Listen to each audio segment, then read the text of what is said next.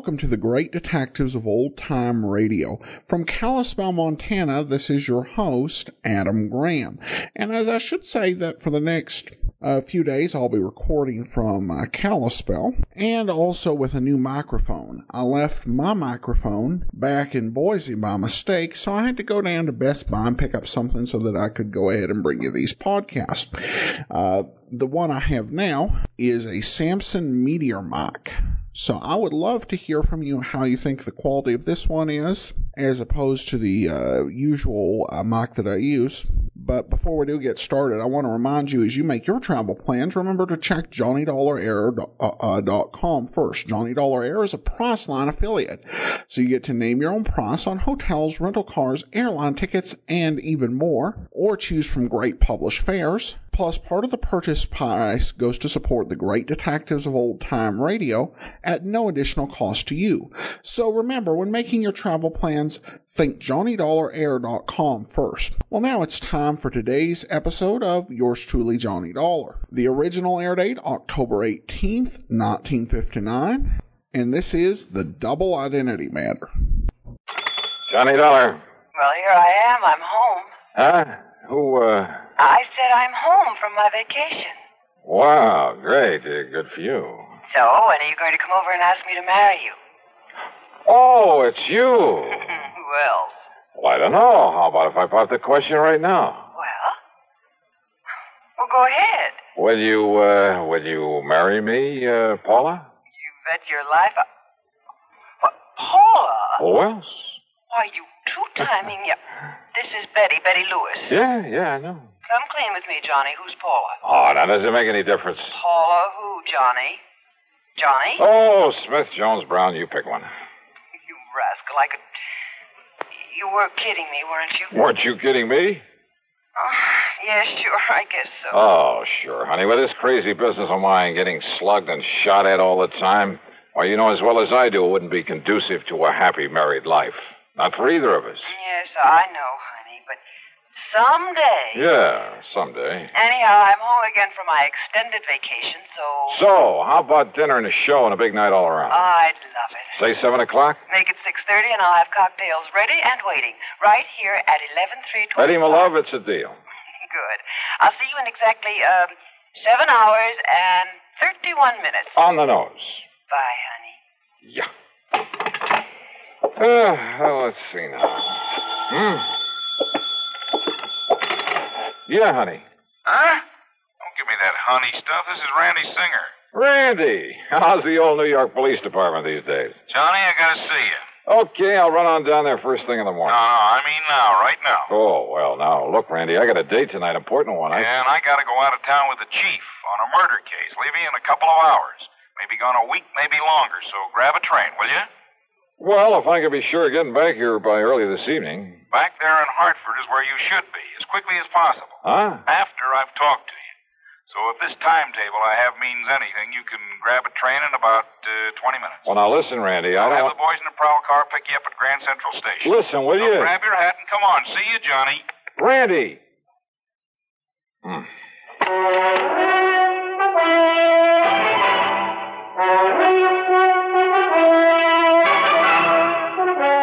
CBS Radio brings you Bob Bailey in the exciting adventures of the man with the action-packed expense account, America's fabulous freelance insurance investigator. Yours truly, Johnny Dollar.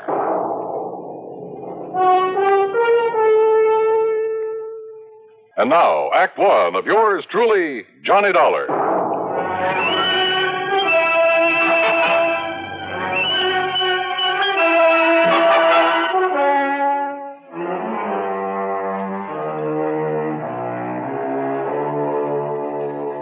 Expense account submitted by Special Investigator Johnny Dollar to the Universal Adjustment Bureau, Hartford, Connecticut. Attention, Mr. Pat McCracken.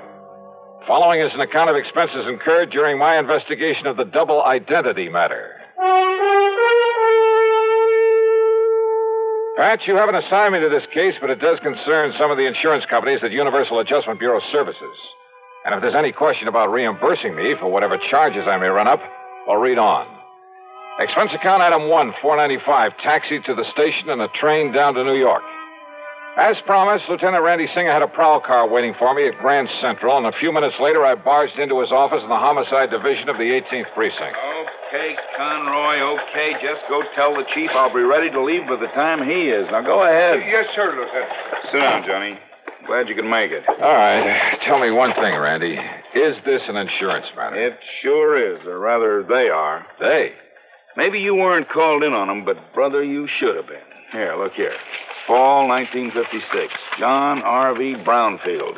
Lived in a small apartment over on the east side, but the old boy had a lot of money. So what happened? Somebody knock him off? His death was pronounced a suicide, overdose of sleeping pills. Yeah, happens all the time. Does it? The insurance company that paid off was Eastern Casualty and Trust. Oh? How much? $41,000. Beneficiary? His wife. He'd only been married to her a couple of months. And after she collected, well, she just sort of dropped out of sight. Ask me, a lot of those companies of yours pay off too fast. Now, what do you mean by that? Listen, September 1957. Franklin P. Ogborn died the same way. Insurance paid to his widow was $30,000. Tri-Mutual Insurance Company. Well, now, Randy, the mere fact that he also died from an overdose... Listen, will you? August 1958. Peter William Gerhardt. Same thing. His widow collected $50,000. Are you trying to say you don't think they were suicides, Randy? I'd bet my bottom dollar on it. Why? Now, here's the last one, middle of last month. William Earl Chadwick. $25,000 to the widow. I said, why? Johnny, in every case, the marriage was only a few weeks old. A good-looking young girl and a wealthy old man. Also, circumstances of death were exactly the same. Exactly. You investigate them all yourself? No, they all occurred in different precincts. So until I started digging through these files, until I realized that all these men had been married, and for only a short time, mind you, had all been married to the same girl. What? Yes, sir. You're sure of that? She used a different name every time, and we have no pictures of her, but, Johnny, according to the description by all the people who'd seen her, well, Johnny, it's one and the same gal. Okay, Randy, as long as there was insurance paid by some of the companies I work for. Right. Now, so far, I've been running this down alone on my own hook until I could really spot her. So what happens when I finally do locate this dame? I'll bite. What happens? She turns up outside my bailiwick. Also, I suddenly got to go out of town for a week, maybe longer. But you, being right there. Yeah, right where? Hartford. That's where I've traced her to. Oh? Do you know her name? Sure do. So I'm handing it over to you, Johnny. You've done me a lot of favors over the years, so... Well, maybe you can collect yourself a nice commission. Oh, what is her name, Randy? She lives at 11325 East Maple Drive. 11325. That's right, and she goes by the name of Lewis. What? Yep, Betty Lewis. Oh, what's the matter, Johnny?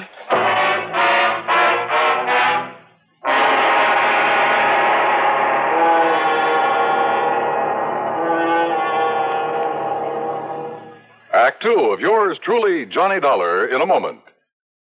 Are you looking for a career with a lot of bright job opportunities and a chance to be someone? Then by all means, look into professional nursing. Young women between 18 and 35 who are high school graduates in good physical condition can qualify for nurses training. There are many fascinating outlets for nurses' talents. They can work in hospitals, private homes, doctors' offices, in research, industry, or the armed forces. There's a great need for women to teach nursing, too. Women under 50 are also needed as practical nurses. Practical nurses require less training than professional nurses. They assist in hospitals and perform countless valuable services in private practice. This message is also addressed to men because there's an increasing number of men going into both professional and practical nursing. So, find out if you can qualify for a nurse's career. Inquire at your nearest hospital or inquire at your nearest school of nursing. And now, Act Two of yours truly, Johnny Dollar and the Double Identity Matter.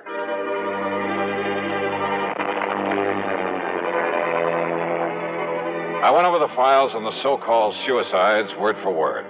I read and reread the descriptions of the widows.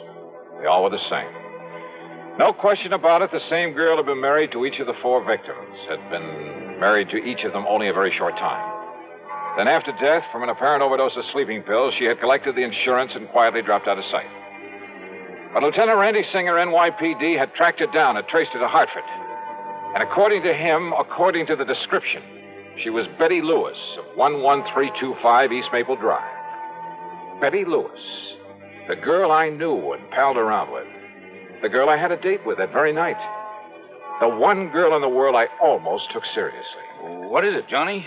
Do you know her? You know this girl? Yeah. That is, I think I've seen her there in Hartford, Randy. Good. Then go back there. Get next to her, Johnny. Trip her up. Make her spill the beans about these murders. Murders? Well, don't you agree she must have fed those old codgers all those sleeping pills just to collect their insurance? Kind of looks that way, doesn't it? What's the matter with you, Johnny? It's as plain as the nose on your face. And boy, how those descriptions of her all tie together. Yeah. Height, weight, build, complexion, eyes, everything. Of course, she dyed her hair differently a couple of times. Blonde. When she married her last victim, she was a redhead. What'd you say? She's a blonde? She's a blonde now? Randy. Yeah? How'd you get onto her? It's a long story, Johnny, but somewhere along the line, I got suspicious about those sleeping pills. They were all the same, a special prescription. Are you listening to me, Johnny? Yeah, I'm listening. Well, then I found out that not one of those old men had been given a prescription for them. So to make a long story short, I finally ran down a kid working in a drugstore who'd been getting him to her. I see. But instead of nabbing him, that would have spread the alarm, you see. Johnny, I got real lucky.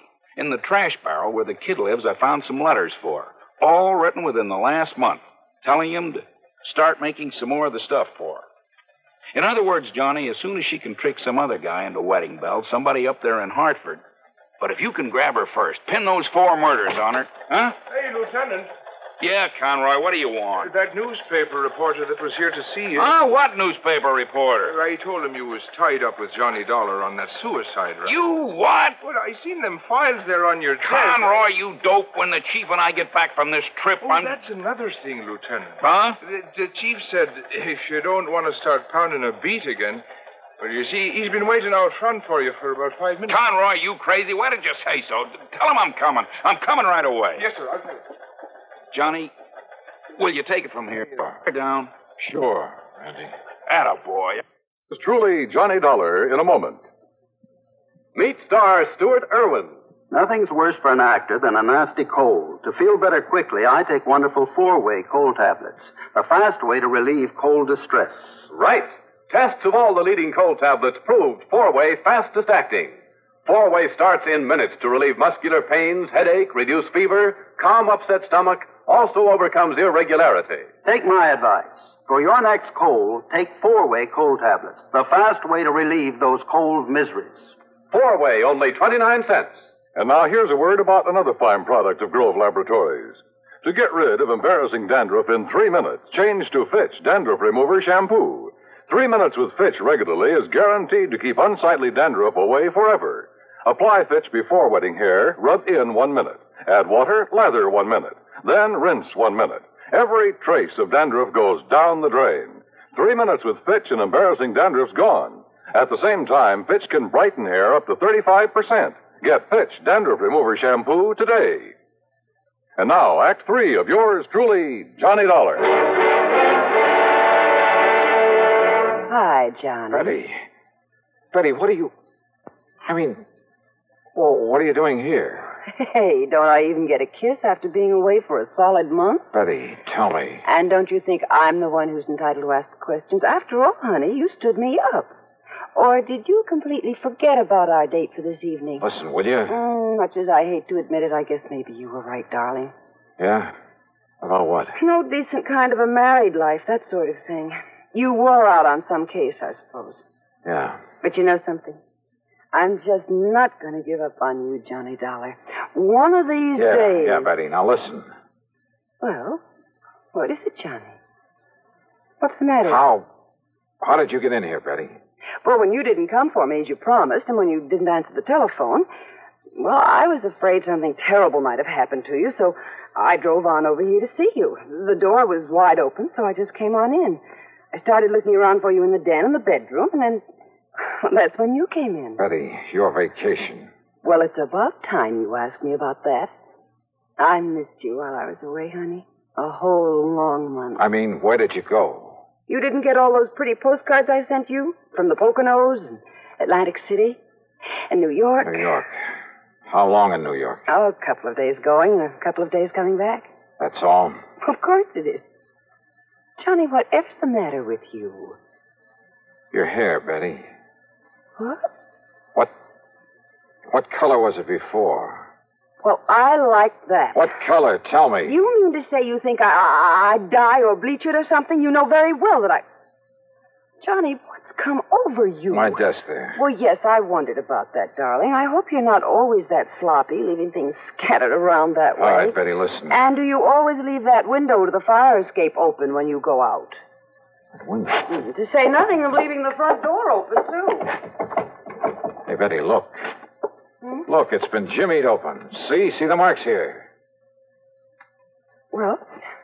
Yeah, see, look. Here, where it was pried open. See there? Well, it's just like my mailbox. Sure. You seem almost happy about Well, it. maybe I am. Or did you think maybe I had... Oh, only you know darn well I can't even use a can opener properly. Well, now, listen, Johnny, will you please tell me what this is all about? Why are you acting so strangely? Betty Lewis. Listen, darling, has all this big mystery anything to do with that newspaper headline I saw? Some kind of a suicide case? You don't know anything about that. So that's why you were so late. And Johnny, does it have anything to do with your window being forced open, your desk being rifled this way? Yeah, I think so. And maybe you're coming here. Maybe you scared away whoever it was. Wait a minute. What? Wait a minute. Did you say that your mailbox out at your little house, did you say that thing had been forced open, too? While I was away. I don't know whether anything was taken because I don't usually get much mail, but the tiny lock on it was broken. You came back yesterday. Late last night. And then today, well, you see, the mail's always delivered during the day while I'm at the office. What time, Betty? Oh, I don't know. 10, 11 o'clock in the morning, I think. So what happened today? Well, you know that rain, that drizzle we had this morning? Yeah, go on. Well, I got back from the office and went out to see if there was any mail. Now, you love mysteries, Johnny, so maybe you can solve this. Go on, Betty, go on. All right. Well, there in the mud around the mailbox were the marks from those big clodhoppers the mailman always wears. Well? And right on top of them were some other footprints. High heels, Johnny. Of course. The shoes must have been almost exactly the same size as mine.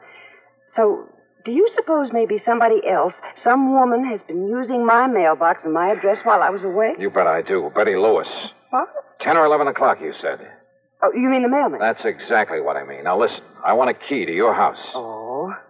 Will you marry me? I'm serious, Betty, and tomorrow morning you go to the office as usual. Don't you mean if I feel up to it after we finish celebrating my homecoming tonight? That party's going to be tomorrow night.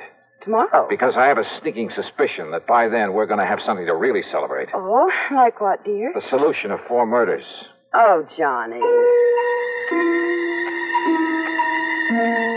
Shortly after Betty left for the office the next morning, I established myself in a little house on East Maple Drive. I parked myself behind the filmy curtains at one of the front windows. Then I waited. At 10:31, the mailman walked up. In addition to a couple of letters, he left a small package in the mailbox. It didn't take much to guess what was in it. I waited some more. An hour and a half. Did whoever that package was intended for, and I was sure it wasn't Betty, did they know the mailbox was being watched? After all, they knew from the newspapers that I was on the case. But unless they appeared to collect this package, I had no case. Then it suddenly occurred to me the important thing was to be sure of having that package myself as evidence. So after making sure the street was clear both ways, I slipped out the front door, walked casually out to the mailbox.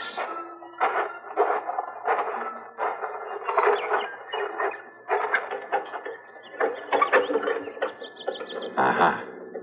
Miss Betty Lewis, 11/3/20. Huh? Just a minute there, you. Yes? Just what do you think you're doing poking around my mailbox that way? By golly, you do look like her. What are you talking about? The real Betty Lewis. Well, I'm Betty Lewis. Now, if you don't mind, that package you just took out of the mailbox. Sorry, miss, whatever your name is, but I need it as part of the evidence. Evidence? Yeah. That'll pin the murders of 4 husbands on you. Johnny Duff. That's right. All right. Give me that package. Oh, put that thing down, I'll lady. pull the trigger, Johnny, if you don't give me that package. Give it to me. Okay. Whatever you say. You dirty... Maybe you're a lousy shot. No, you're hurting me. Oh. Okay, now back in your car. Now listen. Johnny, listen. Get in. Listen, Johnny, I'll make a deal with you. And you're driving, lady. Right straight to police headquarters.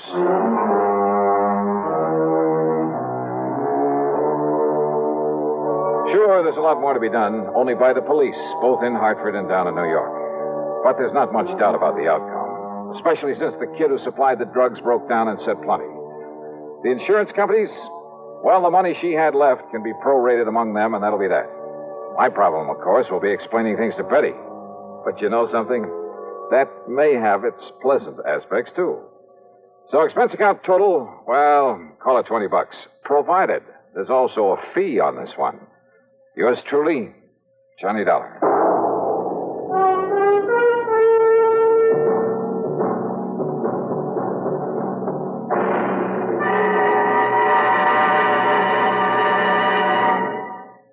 Our star will return in just a moment.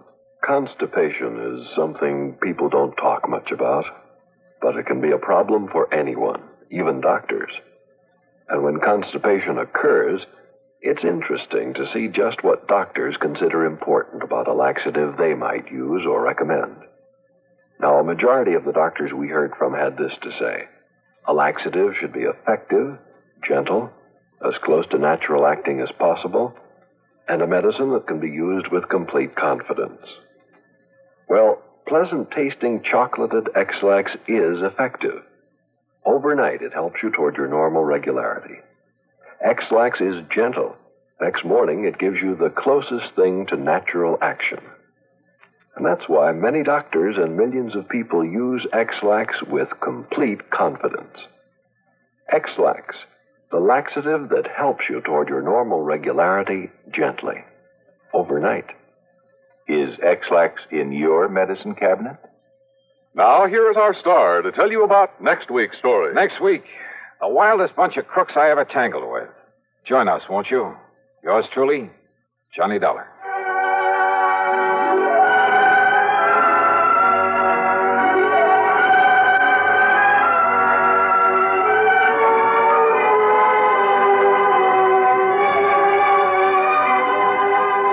Yours truly, Johnny Dollar, starring Bob Bailey, originates in Hollywood and is written, produced, and directed by Jack Johnstone.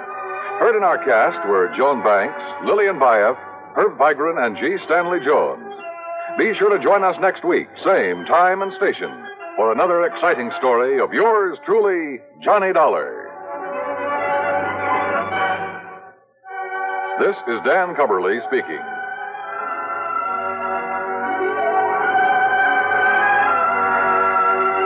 Fate stacks the cards against a jittery gamble in Suspense.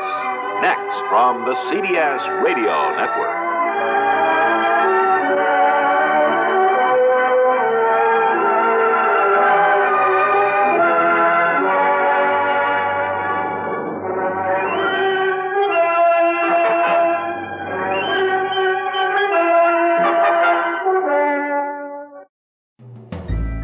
This is Andrea J. Graham, author of the Web Surfer series, oh, and of Madam's Wife.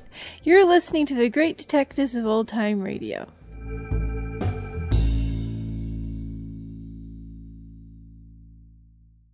Welcome back. A very good premise. The idea that someone who Johnny knows, who we've actually met, as opposed to these friends of Johnny who, although they're his friends, we've never seen them, have no familiarity with them. Having someone who's been on the show actually suspected of a serious crime makes sense. It also kind of makes sense given Betty's extravagant lifestyle. They've never really stated what it is that she does in this office, but she took one heck of a vacation. Well, I always would hope that Betty would be found not guilty. I really think this story could have used a little bit more time to be developed, as her exoneration and the capture of the real criminal both seem to happen a little bit too quickly for my taste. All right, well, that will actually do it for today. Join us back here tomorrow for Dragnet, and next Friday, another episode of Yours Truly, Johnny Dollar. But from Kalispell, Montana, this is your host, Adam Graham, signing off.